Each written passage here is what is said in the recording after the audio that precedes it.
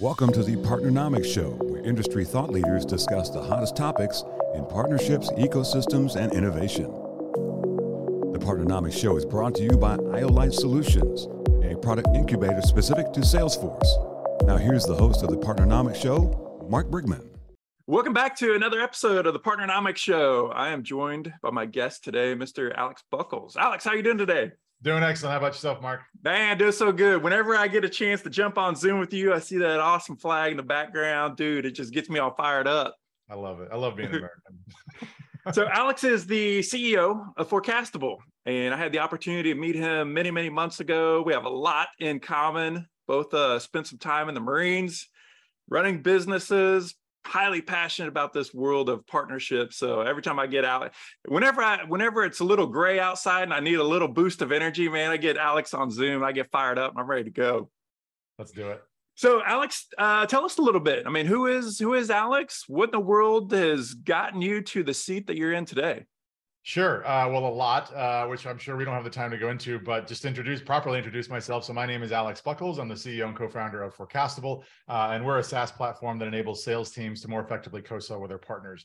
I'm also founder of Pathways for Autism. So I plan on spending the rest of my life after Forecastable building a scalable infrastructure so every single individual on the autism spectrum can find their place in the workforce and live a financially independent life. What got me here today is I've been in enterprise sales pretty much my entire career. After I got out of the Marine Corps, I ended up, working a couple of retail sales jobs. And my very first professional position was an enterprise AE. I never went through the SDR route. I never did any of that. So I've been an enterprise AE for a long time. I've been a VP of sales. I've sold 2 companies along the way. And as we started building out sales technology, which is what Forecastable is at its core, we realized that folks weren't really buying sales tech over the last 3 or 4 years. VCs have just, VC money has been so cheap and readily available, they way overbought it. And so when we started seeing all of this investment in partnerships and partner co-selling, from a venture capital perspective, we're like, hey, why don't we take all this wonderful enterprise sales best practice stuff and bring it to the co-sell motion, because I've co-sold my whole career. And it's been great ever since. That's how we got here. Love your guys' company. Love what you do. Love the vision that you have for it. And obviously there's no doubt there's massive need out there. So let's dive in. Let's hit some of these different topics and let's kind of unpack what this world of co-selling is. So let's just right from the start, right? Let's build this thing from the ground up. What is co-selling? What's it not, right? It's for decades and decades and decades, we've been doing this stuff, but now it just seems in the last several years, we're starting to put some definition around, what this means and what some of those success practices are. Sure. So co-selling is when 2 or more partners come together to jointly win deals, right? And it can take, and there's various subsets of that. Like it can take the shape of 2 partners coming together to jointly close a net new deal. So they're following, the best practice processes to co-sell together and operate as that unified front. It could be upsell, cross-sell, where you're helping each other, upsell, cross-sell into your customer base. It could be, you working with your customer success org, or working with your partner's customer success org to go get more integrations into your technology. So you're co-selling with CS instead of sales. It can be a lot of things, but at its core, it's really just 2 or more partnering companies coming together, aligning as a unified front and jointly winning business. Now, you also asked, what is it not? I'm starting to see a lot more, education around co-selling out there. And a lot of folks are focused on opportunity sharing, or like, hey, let me just say we're in a deal. Let me just let my partner know we're in the deal. And they calling that co-selling, or just AE to AE introductions. Like, hey, we know we're in a deal. Let's just introduce the AEs and hope that they happen to know what to do with it, with the co-sell motion. That is not co-selling. That to me is frankly, it's like a football game. It's like there's a kickoff, guy catches the ball. He's still got to run down the field. There's lots of blocking and tackling, but that kickoff is just like what starts, it's what starts things. And so in AE introductions and sharing opportunities is not co-selling. So there's a lot of structure that goes into it, or a lot more structure than simply kind of referring or making introductions or doing those sorts of things. There actually is a piece behind this. And I guess we'll let the cat out of the bag for just a second. Alex is working on a course he's working on a little bit of information to share some of his success practices and some of his structures that we'll be able to offer in the coming months. So definitely looking forward to continuing the collaboration on that piece. But it's going to be so awesome because, man, for years and years and years, right? I mean, just this whole world of partnering. It's like, yeah, man, I listen to these podcasts. I hear about these frameworks and different pieces, but I mean, like, I understand the what and the why, but it's about the how. I mean, how do I actually implement these pieces? I mean, at the ground floor level, what are these pieces? And then how do I implement those? And frankly, I mean, that's really what the Partnernomics show is about.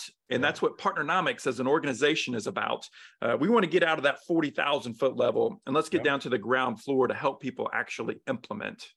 Yeah, and maybe like starting out with that how is why this is a problem or a challenge to begin with. It's like I feel like in my own career, do you remember when what's it called? Predictable revenue came out, like the whole SDR outbound. It was like right after inbound. Inbound will always be around, and then it's like, no, there's a faster way to go get customer attention. Let's go outbound, right?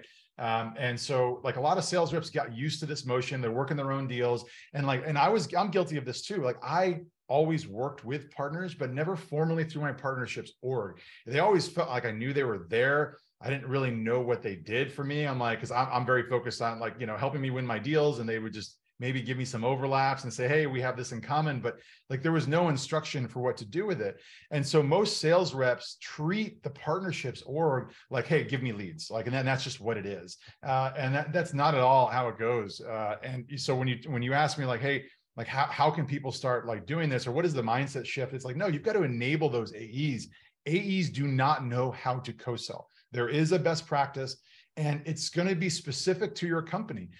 There isn't just like one. Yes, there's best practices in general around co-selling, but getting into like your co-selling matrix where you're looking at the overlap data, every single one of those cells in that co-selling matrix should have its own enablement program and things like that. So because you have to give reps instructions on what to do with that information.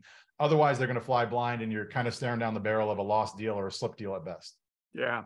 All right, man. So let's dive into the next question, and really just more of a topic. What I'd like for you to do is just kind of speak to the CRO. Right? Speak to the CRO that's out there, right? I mean, we've been doing, like we talked about, I mean, this co-selling has been around for a while, but we're starting to put a little bit more definition to it, put some names to it, those sorts of things. But like from a CRO, especially now, right? We're seeing some downsizing, some shifting, those sorts of things. There's never an unlimited budget, and CROs are making some tough decisions now. Speak to the CRO about what co-selling is and some things that they need to consider. Sure. So when I think, speaking to CROs, it comes down to customer acquisition costs, right? And so you're looking at, I'm seeing sales teams, marketing, partnerships, customer success support. Like a lot of folks are getting laid off, and I'm not seeing a corresponding drop in quota for a lion's share of these organizations. And let's face it, on top of that, you've got increased costs in marketing spend. Paid ads are getting more expensive by the day. You've got situations where the traditional SDR outbound model isn't as effective. Gartner's saying that, for every 1,000 phone calls you make, you're going to get less than 10 people to actually pick up the phone. And then you've got to be an awesome SDR to even turn that into a meeting. It's like, that is not the most productive use of time. And so like, there's a lot of spend in that direction. So a lot of folks today are going to be like, okay, well, they don't know what else to do aside from what they've always done. And so when it comes to to partnerships, there is a trusted, I think when you think about that strategic net new account that you really want to earn as is strategically important for you as a company from a CRO's perspective, it's like that company already has a set of trusted vendors in their ecosystem, right? And these are vendors they've already vetted, that they have relationships with, that they've banked their jobs, potentially in some of these vendors. And it's much easier. It's a much faster path to kicking off a cycle if you get referred in to a customer by one of those trusted vendors.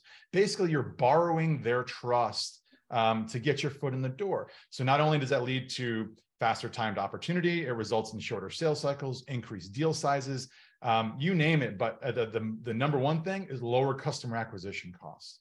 And so I can tell you here at our business, we don't spend anything in terms of paid advertising or things like that. Probably 95% of our leads coming in the door are coming from our co-selling partners. So our CAC is next to nothing. Man, that's so true. Like all of the statistics and the data support that, but yet there's still the second piece is missing, and that is, how can we get smarter about working with partners? It's not just doing it, but it's doing it right, doing it well to make sure that you get that piece. And I think that, we talk about the science of partnering and just making it more of a predictable, repeatable process that everyone understands. So that brings me to the next question. That is around, I know we're both big fans of playbooks and putting these things out here so we can actually see this recipe for success.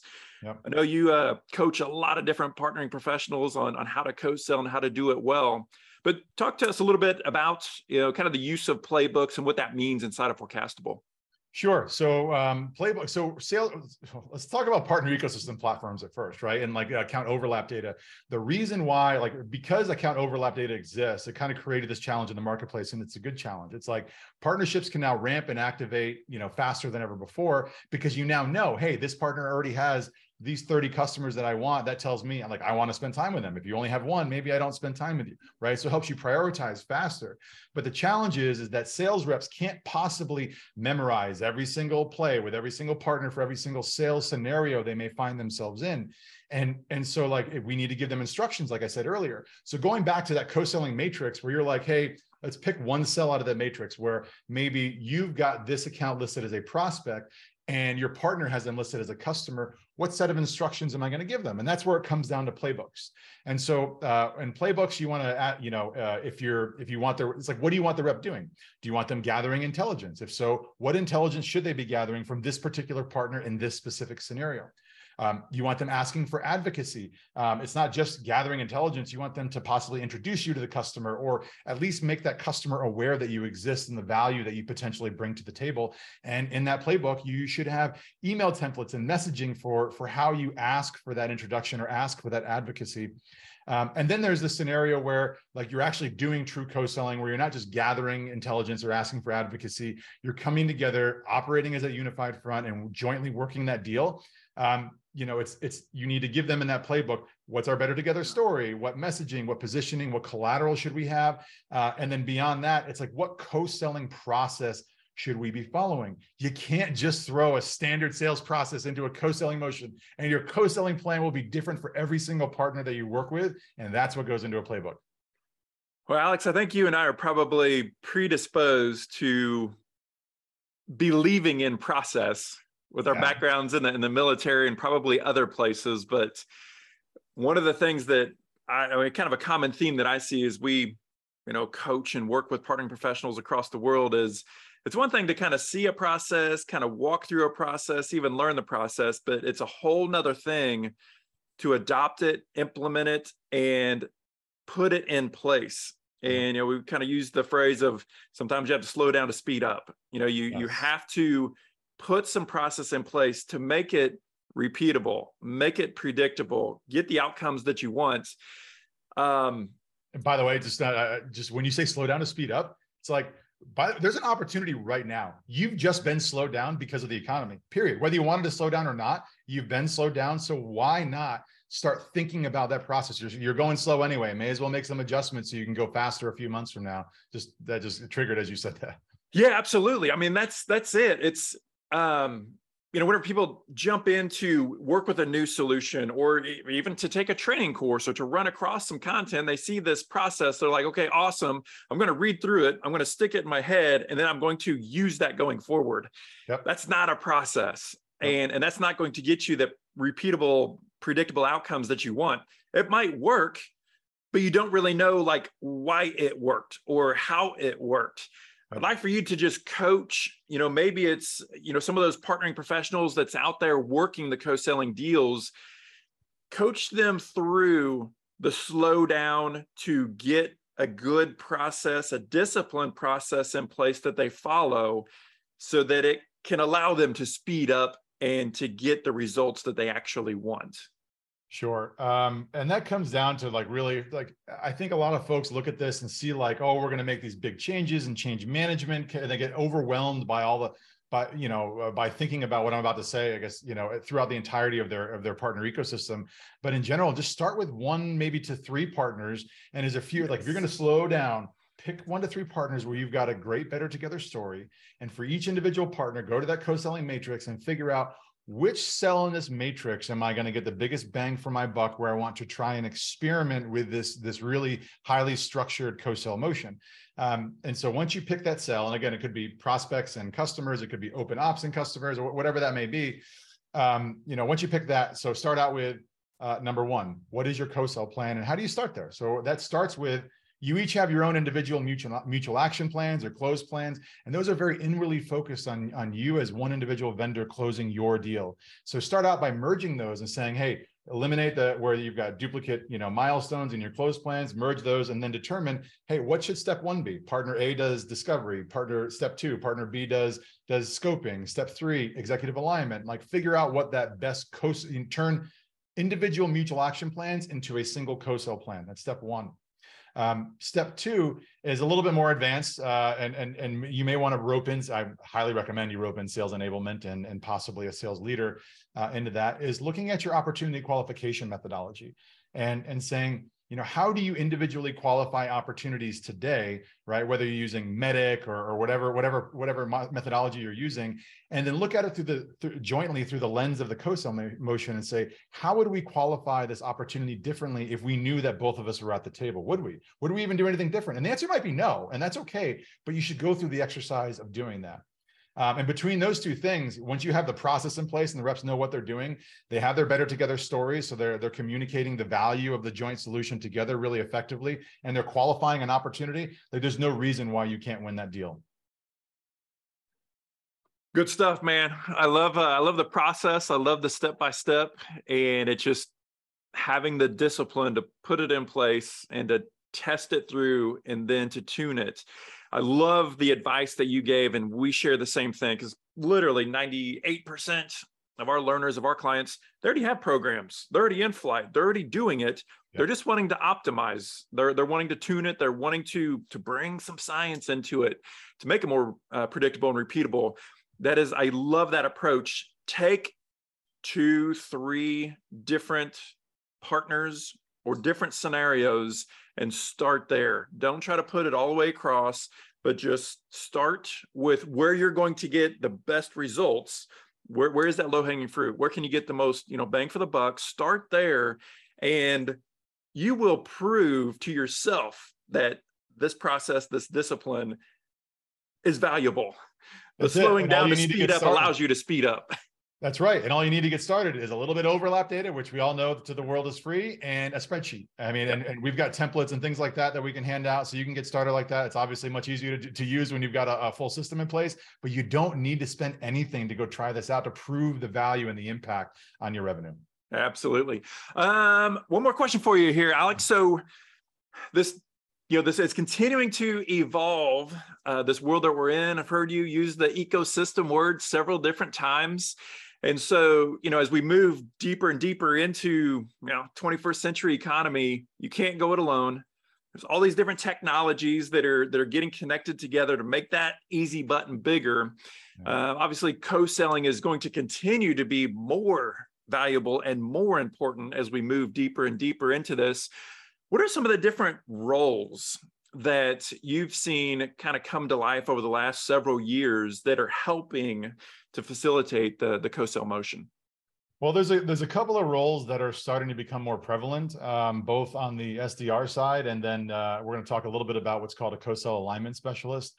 But again, we talked earlier about kind of the ineffectiveness of outbound, or at least the diminishing returns that everyone's starting to see in direct outbound through like the traditional SDR model. But in general, there should be, for every organization, you should have an inbound ecosystem SDR or ecosystem BDR and an outbound ecosystem BDR.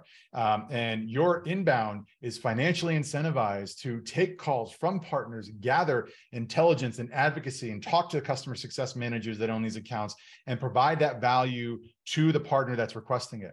And the partner that's requesting it, that is an outbound ecosystem BDR whose job is to call on other BDRs to go ask for that intelligence and advocacy, gather as much as they can. So you're filling in your opportunity qualification along the way, and you're essentially serving up on an opportunity up on a silver platter to an account executive.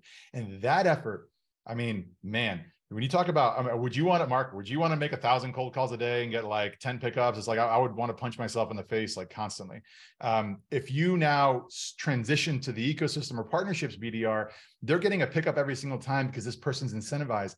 And they're along the way, they're learning how to do discovery. They're learning how to seek out pain points, which is a much more translatable skill into the eventual AE that most of these BDRs end up becoming, versus just showing up, becoming an AE and be like, well, I know how to hammer phones and inboxes all day. So, let's go down that path.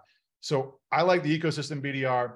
And then two, thinking about like operationally, when you start getting into co-selling, like there are lots of complexities that come up, right? It's hard enough to get your sales reps to go focus, to like do the process you already put in place for your own direct sales org and to collaborate with all of your internal stakeholders, right? And now, which could be SDRs, AEs, legal, finance, right? And then you bring in a co-selling partner who, by the way, has also all those same roles inside of a deal, right? So it gets really complex really fast. And so that's why the co-sell alignment specialist is somebody that sits in the background and is always constantly looking at your co-sell plans. Do we have any past due dates? What does our buyer map look like? And is it filled into the point? Is it filled in properly for the current stage we're at in the deal? And then also too, that co-sell alignment specialist should be gathering data and generating deal summaries and sending them out to both the partner managers that care about these deals and the sales managers. So everybody's constantly aligned on close date, next steps, and process. And that alignment specialist just works wonders. So that way the AE is not constantly burdened with having to figure out how to manage a co-sell cycle. Well, Alex, you said one word a couple times I think is super important, frequently comes up in our conversations in our boot camps, and that is around like incentives. And putting the right incentives in place. I mean, from my background in economics, man, people respond to incentives, right? Yes. So you have to have the right incentives at the right place. And it's different, right? When a lot of times these organizations, it's been my experience, right? They start off with this direct sales approach and very independent, us against the world, us in the foxhole. Few years go by, hey, let's leverage the power of partnership and let's leverage the capabilities and networks. Like you just mentioned, let's leverage this within our partners so we can get in there faster. Let's leverage the equity of trust that they've built. But then that requires a shifting of the culture to interdependence, and also even looking at some shifts in incentives that need to happen. This is we need to do this as a follow-up, because I'll just kind of throw this teaser out there, but man, how many times do I see, even inside of organizations, different roles and different teams competing against each other and viewing that and wow, how unproductive is that? But we'll save that for another time. But just talk to us about incentives and how that could be structured inside of this co-sell motion to level out some of the friction that is commonly injected in whenever companies start doing co-selling. Well, I mean, there's the obvious incentives like on the account executive side where you can bake in, kickers and things like that for partner involved deals. So that can incentivize the AE to jointly work with partners. On the ecosystem, BDR side, both inbound and outbound, those incentives are pretty straightforward too. It's like on the inbound side, you measure them on value given and value provided, right? And so if they provided enough value and that other outbound BDR says, yeah, that man or that woman provided me like amazing value, right? That they deserve to get paid for that. And so that's how they get measured. And then of course, so that's like giving value. And then on the outbound side, it's about receiving value and saying, did I create something? Did I gather enough intelligence or advocacy? Did I create something that's usable in one of my outbound communications by leveraging my partner network? And so you can measure that as well. And I've got a bunch of metrics that we can use in the background beneath that. Yeah, awesome. I love that you said also that it's a partnering professional's obligation, and it should be a part of what they're thinking about. Every conversation they have with a partner is, am I and how can I provide value to my partner? Yes. If your partnering function, if your partnering program is failing, answer that question first. Are you committed and also thinking about providing value to your partner? Because if that answer is no, I'm 95% interested in just getting what I need out of this relationship, what you're saying, what you're doing, and how you're treating the relationship is probably following suit with that. And a partnership that only works for one side works for zero sides. So, on that note, it's for me, it's like give fast and give often. So whenever I personally start a new partnership, I try, like, I go to the ends of the earth trying to get that partner a couple of deals right out of the gate, because like then and only then do people get excited. Hey, this partner delivers, this partner cares about me. And by the way, they feel obligated now to reciprocate. And then you start, and then if you both go at that angle and you start like selflessly just giving each other value all the time, it will just end up working. Now, it's not always going to be even in terms of deal flow, but at the end of the day, if you feel like you're both selflessly giving value, you're doing the right thing, and you're with the right partner. If you have a great strategy, if you recruit well, meaning that you have the ability to set up this type of a relationship, you're not going to end up with 90% of your partners being your quote unquote partners being anchors, which is a statistic that I hear all the time. Only 10% of those partners in those big networks actually provide consistent value. That means you're doing it wrong. There's a better way to do it. Right. Alex, man, it's been so good chatting with you. I'm fired up now. Me too. Thank you so much for your time, and we're definitely going to have you back on here to share some additional insights. And as we had shared, you're working on an awesome course with us as one of our subject matter experts. So we're looking forward to bringing that and making it available. Well, thank you for having me, and I look forward to doing more. Thanks for joining us for this week's episode of the Partnernomics Show. Don't forget to subscribe to get the newest episodes at thepartnernomicshow.com. Special thanks to our sponsors, Iolite. To learn more about Iolite, visit iolitepro.com. And Partnernomics, the science of partnering. To learn more about the suite of Partnernomics courses, coaching programs, and consulting services, visit partnernomics.com. See you on the next episode.